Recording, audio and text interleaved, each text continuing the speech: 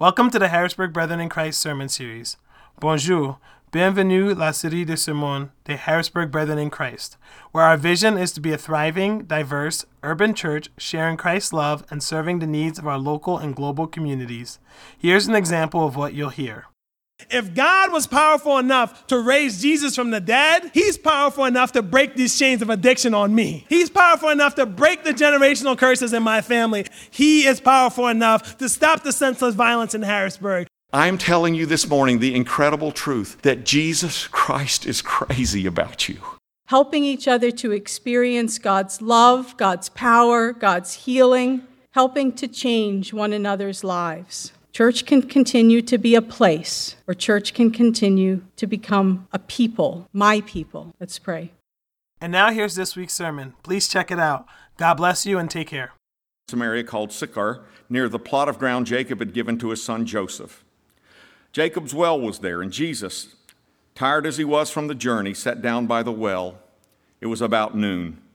When a Samaritan woman came to draw water, Jesus said to her, "Will you give me a drink?" His disciples had gone into the town to buy food. The Samaritan woman said to him, "You are a Jew, and I am a Samaritan woman. How can you ask me for a drink? For Jews do not associate with Samaritans." Jesus answered her, "If you knew the gift of God and who it is that asked you for a drink, you would have asked him, and he would have given you living water." "Sir," the woman said, "you have nothing to draw with, and the well is deep. Where can you get this living water? Are you greater than our father Jacob, who gave us the well and drank from it himself, as did also his sons and his livestock?"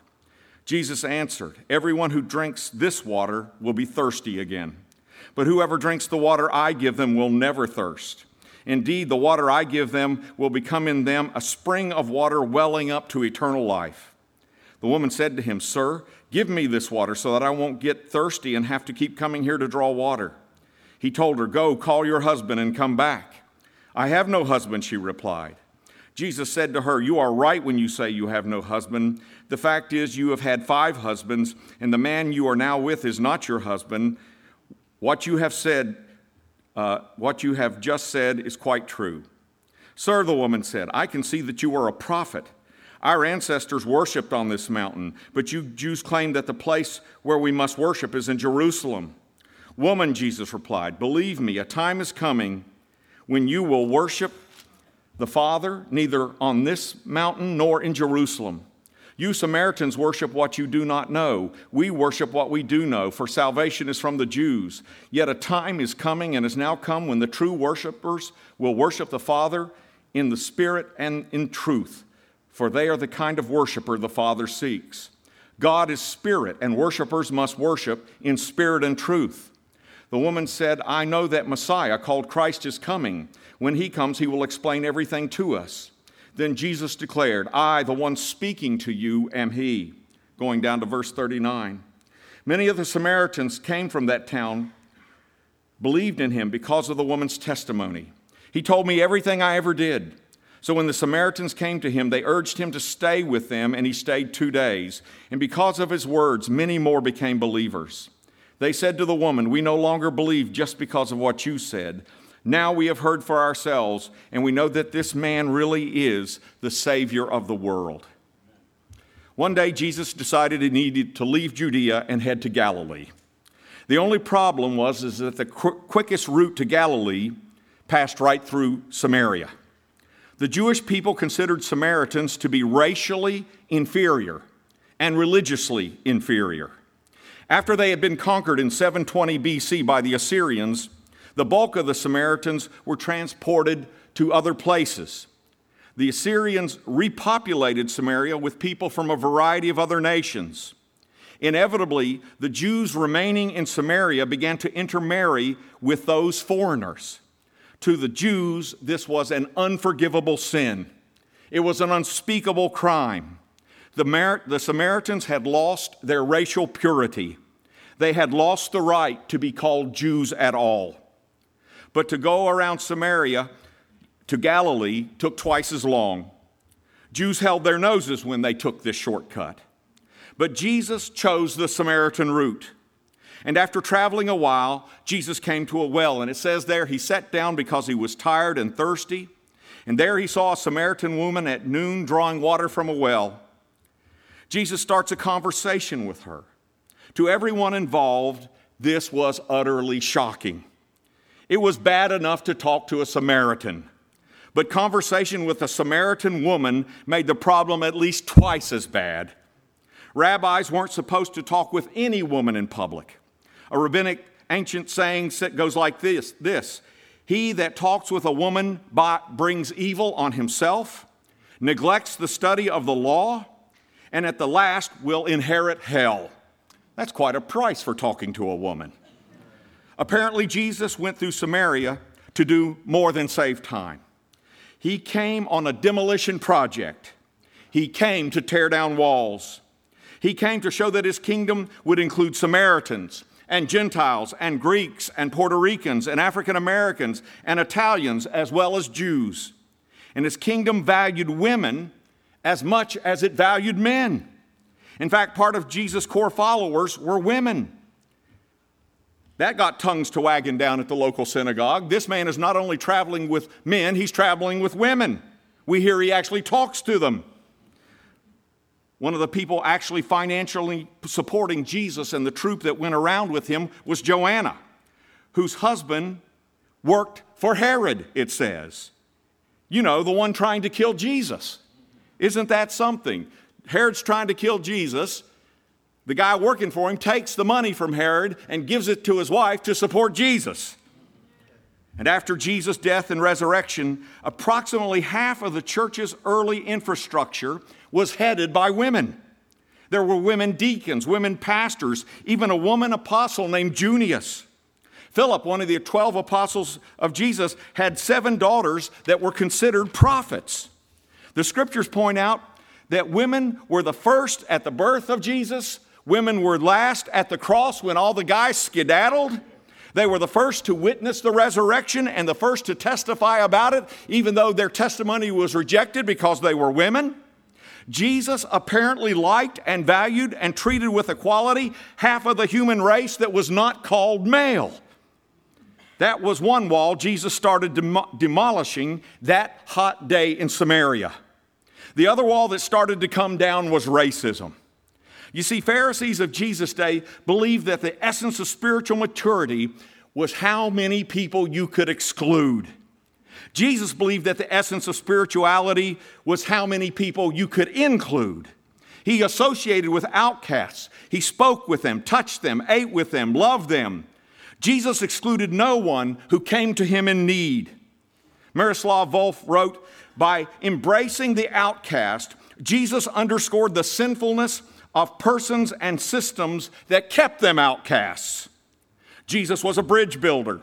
His specialty was dismantling walls created by human pride and sin and supposed racial superiority. Jesus came right after that. I read one pastor who was observing our tendency to exclude others on a plane. He said, I thought of this tendency we have to divide people the last time I was on a plane. The first class people were served gourmet food on china and crystal by their flight attendants. Those of us in coach ate snacks served in paper bags with plastic wrappers. The first class passengers had room to stretch and sleep. Those of us in coach were sitting with a proximity usually reserved for engaged couples in the back row of a movie theater. The first class passengers had flight attendants bring them moist towelettes. Not toilets. It's not that good in first class. Anyway, holy moly.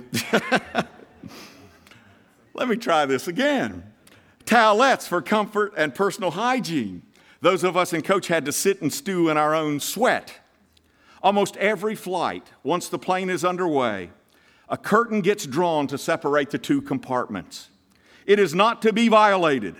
It is like the Berlin Wall or the veil that separated the court of Gentiles from the Holy of Holies in the Temple of Jerusalem.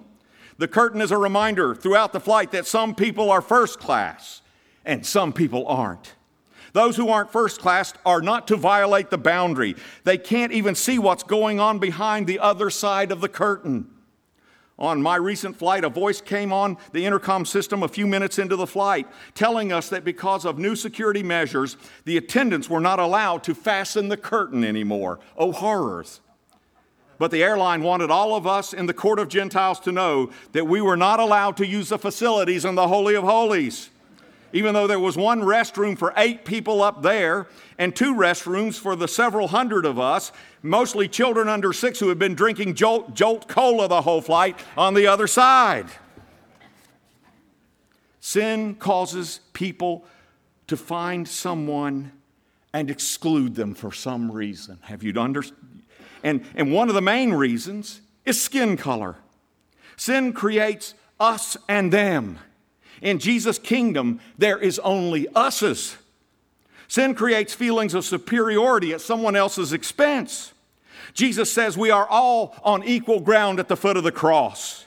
Jesus, apparently, to the shock of his disciples, loved Samaritans as much as he loved Jews. The great irony of all of this is that what the supposed superior group loses. Exclusion and racism and sexism take us further away from Jesus, who is reaching out to the very people we are excluding. We rob ourselves of growth and miss the Christ who is embracing who the elite reject. Jesus' disciples didn't understand that if they rejected Samaritans, they were rejecting the rabbi who came for Samaritans. Of course, the final demolition of the wall came on a cross when Jesus completely dismantles the wall that created the court of Gentiles, where women and slaves and non-Jews stood outside the temple, looking at a distance. Jesus tore the curtain in 2 that separated us from God's presence in the Holy of Holies. But he did more than that. He tore down the wall that excluded people from God's presence and at the court of the Gentiles that kept us from God and each other. And the demolition started one day at noon with a Samaritan woman. I love how Jesus reaches out to people, by the way. Have you ever noticed how Jesus reached people? Often, he starts with a question. And he looks at this Samaritan woman and says, "Will you get me a drink?"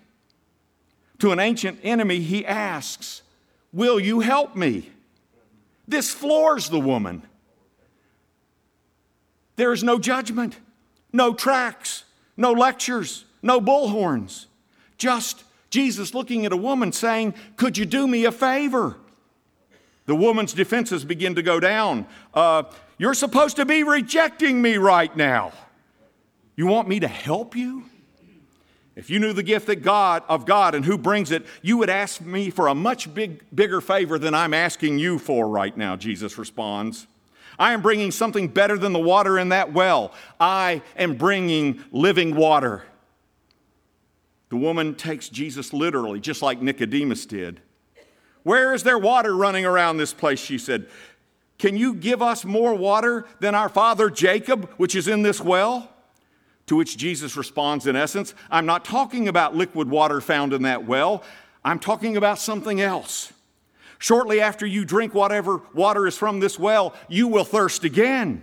What I'm giving you will more than fill your belly. It will fill your soul.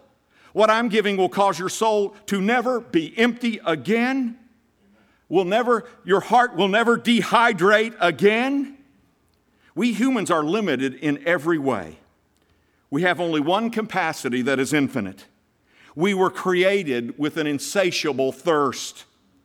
We were created with a bottomless pit inside of us. Every person here today has a bottomless pit.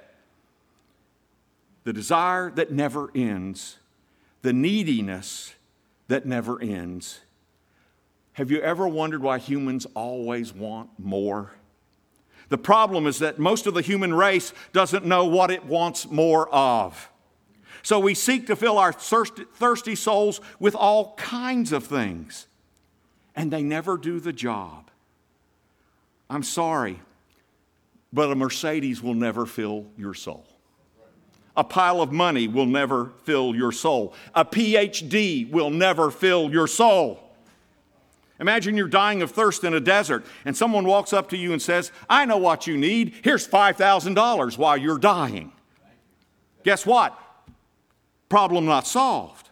Someone else offers you a promotion as you lie there dying and dehydrated. Problem still not solved. There is only one cure for a man or a woman dying of thirst.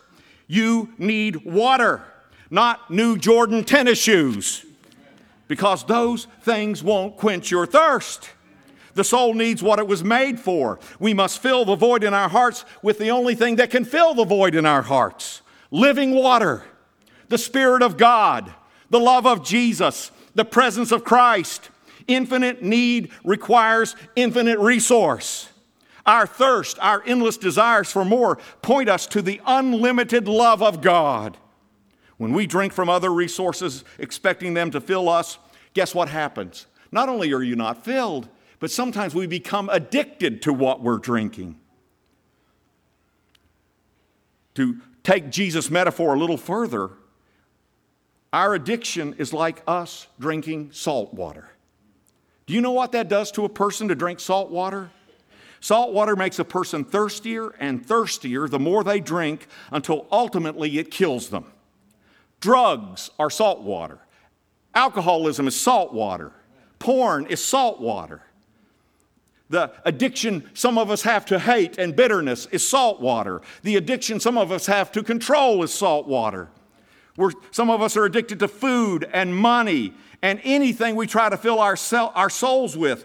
And all it does is create a thirst for more and more, even as taking these things leave us emptier and emptier. You cannot live on salt water. They say the best high you'll ever get on heroin or cocaine is the first. Then you kill yourself trying to duplicate it as you use more and more and get less and less high. Our souls were created for one great thing: His life poured into ours. Christ replacing our dead life with His resurrection life. Christ's love and power flowing through us. You can't forgive? Let Christ take over, because Christ can forgive anybody. You can't overcome sin? Christ's life flowing through us can.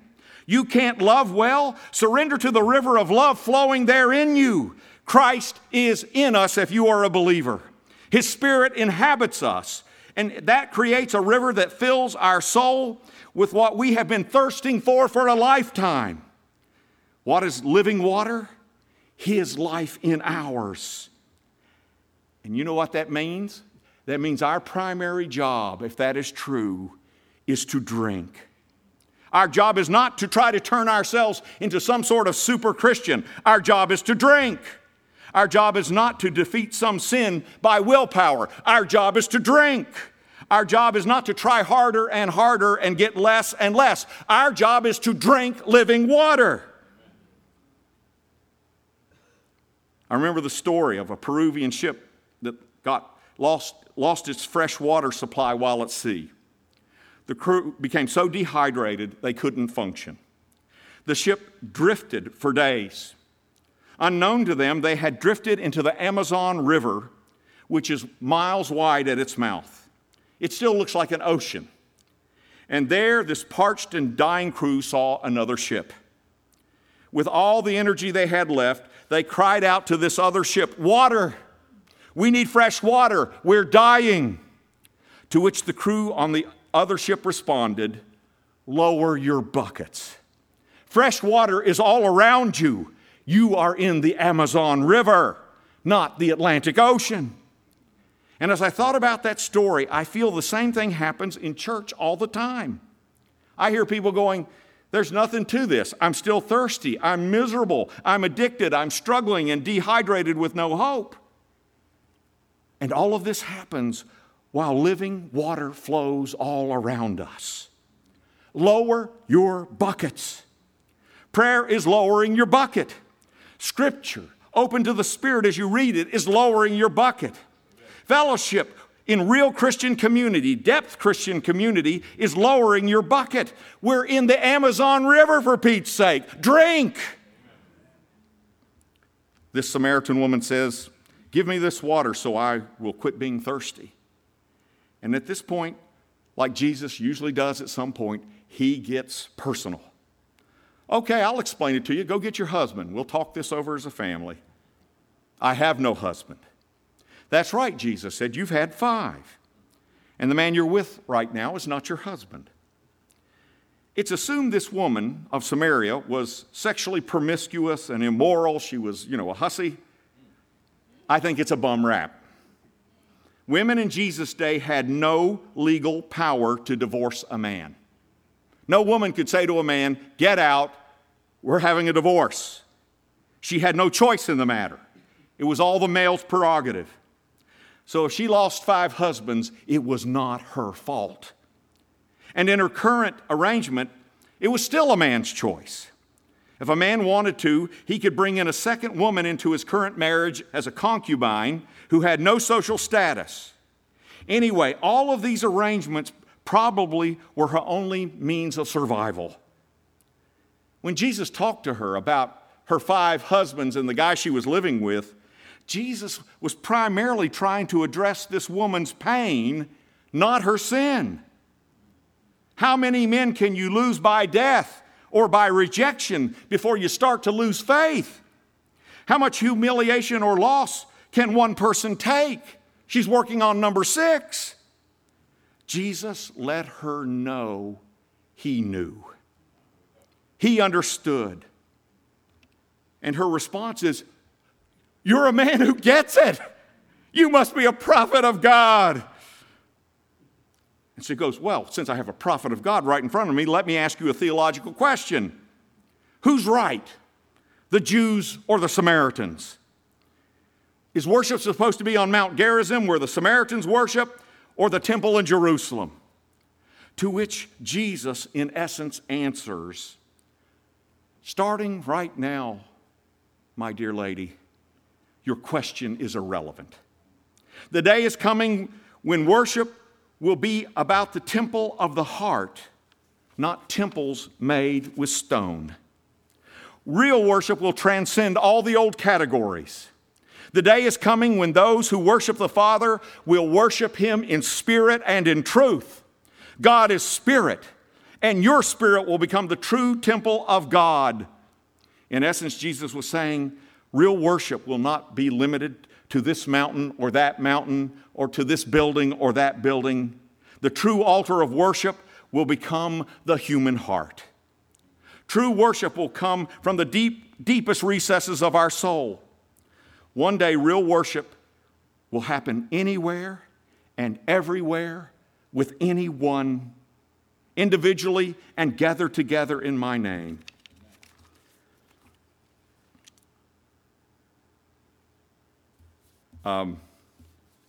Brian McLaren, yeah.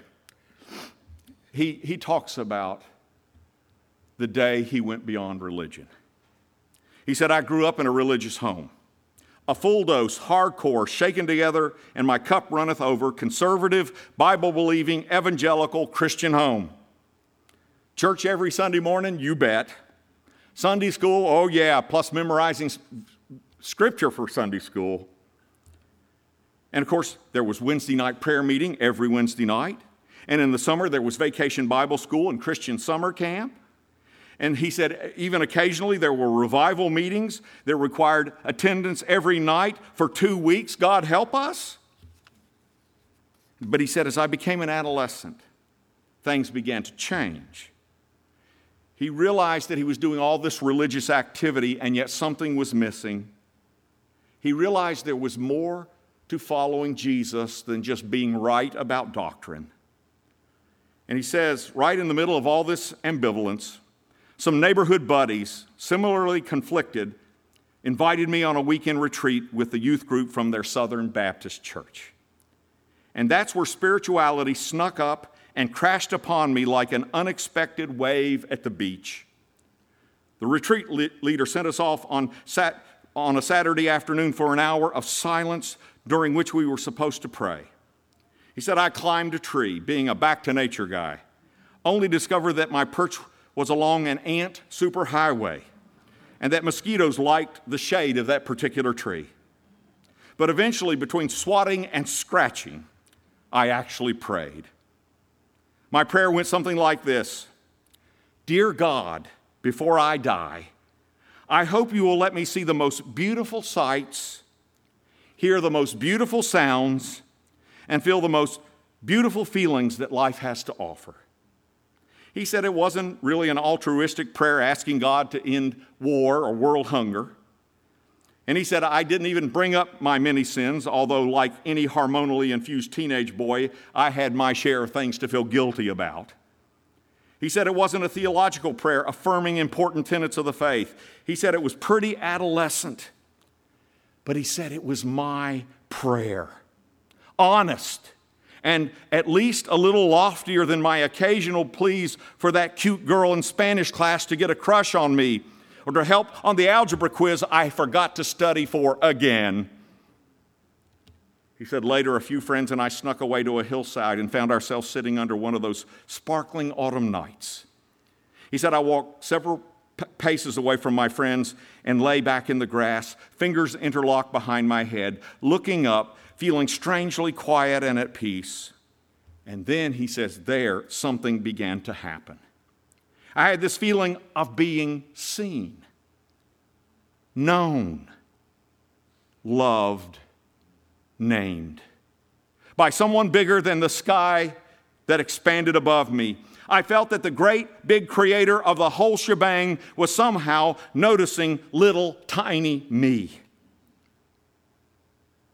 And then he said the oddest thing happened as this realization sank in. He said, I began to laugh. I wasn't guffawing, but I was laughing, at first gently, but eventually almost uncontrollably. Profound laughter surged from within me. It wasn't a reactive laughter, the kind that erupts when you hear a good joke or you see somebody do something ridiculous. It was more like an overflowing laughter, as if all that empty space I had been feeling opened up inside of me and was gradually being filled up with pure happiness. And once it reached the rim, it spilled over into incandescent joy. I was so full of the awareness, God loves me. Me, God, at this moment, I can feel it. The joy felt huge, so big I got a little scared. My stomach started to hurt because I was laughing so hard. Not only had I never felt anything like this before, I have never heard of anything like this before. I started to feel as though I might burst apart because the joy felt bigger than I could contain. He said, I prayed again. God, I don't think I can take much more of this. Maybe you'd better tone it down a little. Gradually, the euphoria subsided, and I quietly moved back towards my friends. And he said, when I got back towards my friends, I remembered my prayer in the tree a couple of hours earlier. It hit me. God really had answered my prayer. In the previous few minutes, I had seen the most beautiful thing eyes can see, the glory of God shining in the radiance of creation. I had felt the most beautiful thing that any heart could feel, the love of God and the love of my friends. And at that, my sniffling turned into sobs, again coming from a deep part of me that I had never been aware of before. And he concludes his story this way. From that night on, I was a wholehearted lover of the Creator, a person thirsty for the Holy Spirit, and a devoted follower of Jesus Christ. That is what living water tastes like. That is what it is all about, what Jesus said it is all about. Religion is only helpful to a point. But at some point, you must learn to drink living water. And you will find living water in you and with you. Because you see, if you've accepted Christ, Jesus is not an idea. He is not a creed. He is not a doctrine. But the source of life pouring His life into you. The woman says, I know the Messiah is coming. And I think He will talk a lot like you're talking, Jesus. To which Jesus responds, I am the Messiah. By the way, this was the only time before the last week of Jesus' life that He ever told a group who He really was, that He ever told a group His true identity. because he didn't want to get popular. He didn't come to get popular. He came to hang on a cross. And you're not going to hang on a cross going around saying, yep, I'm the Messiah. This woman ran home and told her village about Jesus. This woman became the Billy Graham of Samaria. People, it says, and in the Greek it indicates this, people came running and running and running. In all the places Jesus spoke, there was only one place where Jesus received a reception like this. He never received a reception like this with the Jews. It was with those Samaritans. Most of that village followed Christ after that day. No Jewish village ever received Jesus like this, not in his lifetime. It is the Samaritans, not the Jews, who recognize Israel's true Messiah. It is the Samaritans who, even before the other disciples, realized they were dealing with the Savior of the world. That day, outsiders became insiders, and it's never stopped. I don't know what else to do, some of you may be saying. I don't know how to access the living water. I don't know where to start. Can I give you a suggestion in chronological order? The first thing you need to do is get in touch with your own soul. What really are you trying to fill it with? What really are you drinking? And if you're not drinking of God, if drinking this other stuff has filled your soul, what I really suggest you do is this: pray for thirst.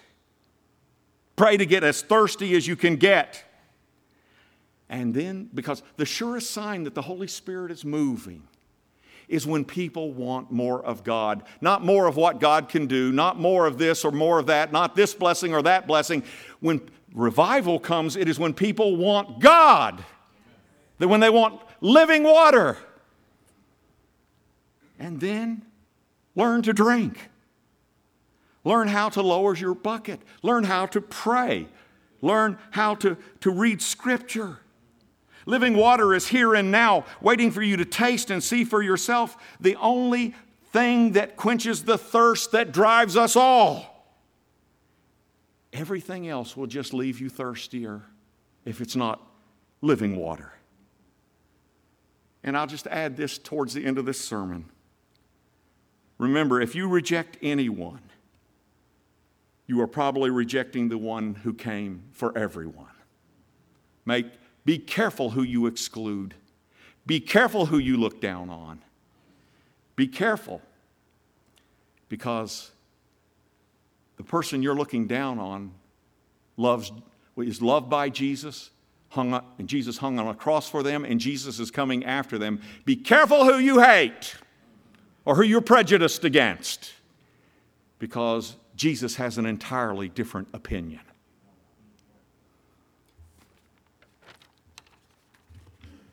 What I'm going to ask us to do now is I want you to focus. Bow your heads, close your eyes, and I want you to ask yourself, what is my soul full of this morning? Is it living water? Or is it something else that just makes me thirstier and thirstier and thirstier, and there's no end in sight?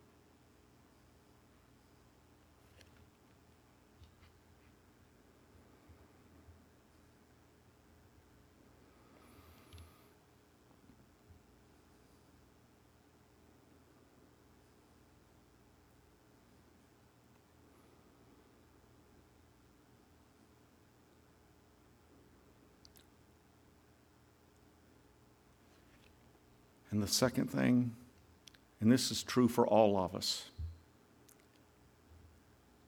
is God, make us thirsty for living water. Not salt water, not this thing or that thing. Make us thirsty for living water. And then teach us how to drink it.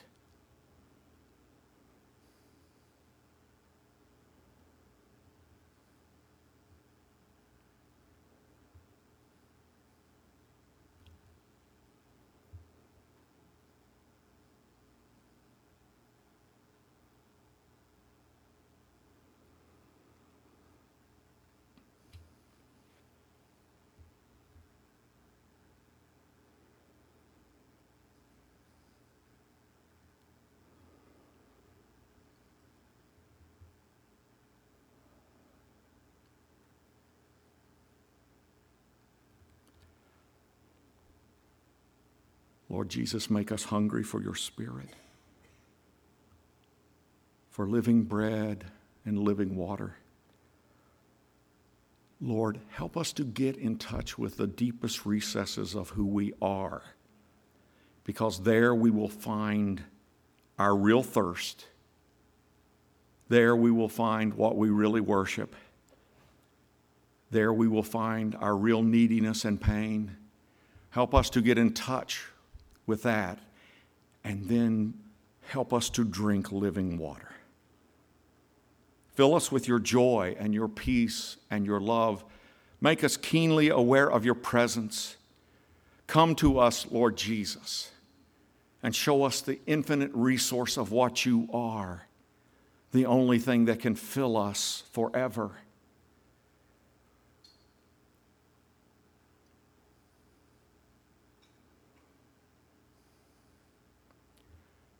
Help us, Lord, to stop just being religious. Help us to drink, really drink.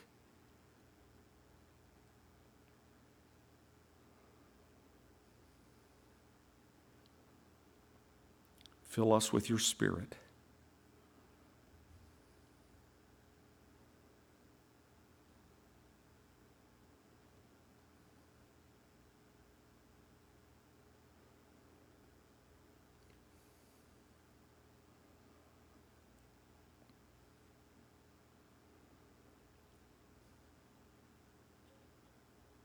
In Jesus' name, amen.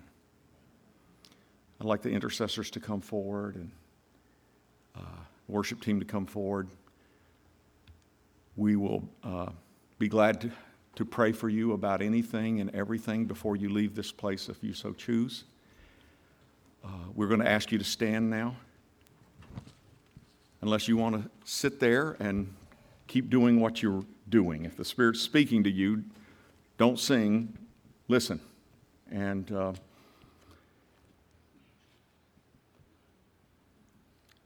if you're getting living water, keep drinking it. Let's sing, and we will pray up front.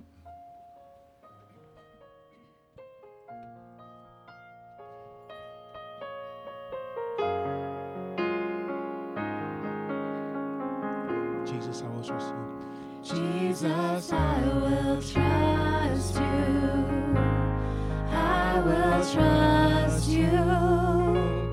I know you never fail. I will trust you. Jesus, I will. Jesus, I will.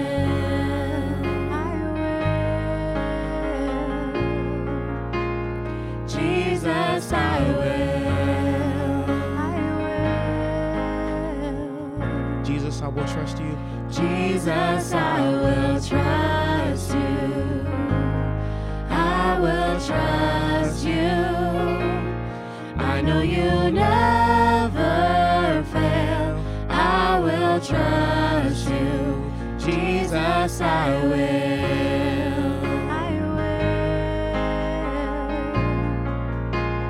Jesus, I will.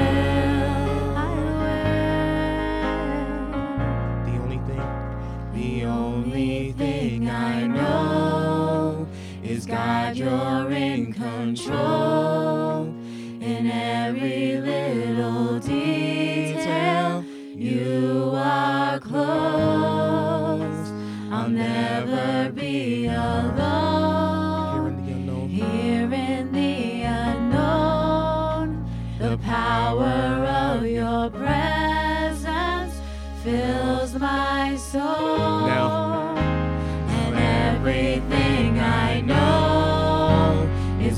God, you're in control.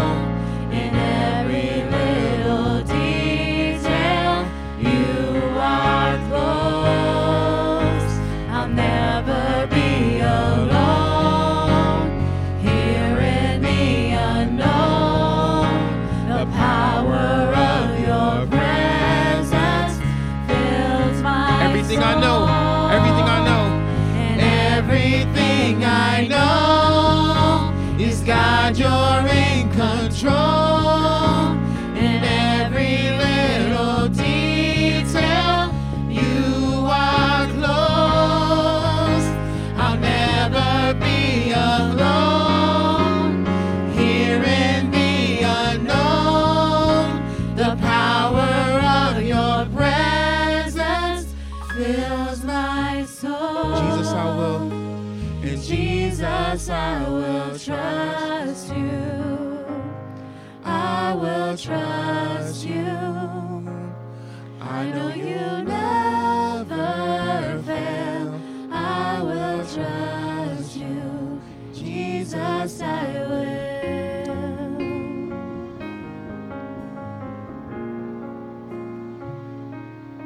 Lord Jesus, help us to drink. Some of us have been around church for so long, we think religious activity is a substitute for living water. It isn't. Some of us have never tasted living water. Lord, I pray in your name that soon they taste living water and drink it in. Lord, some of us used to drink it and we drifted. Lord, draw us back to the stream. Draw us back to living water. Help us, Lord, in the days to come to thirst for you more than we thirst for anything else in this world. And finally, we will not be thirsty anymore. In Jesus' name, we pray. Amen. Trust you. I will trust you. I know you never fail. I will trust you. Jesus, I will.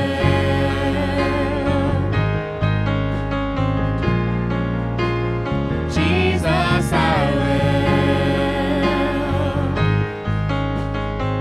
will. Jesus, I will trust you.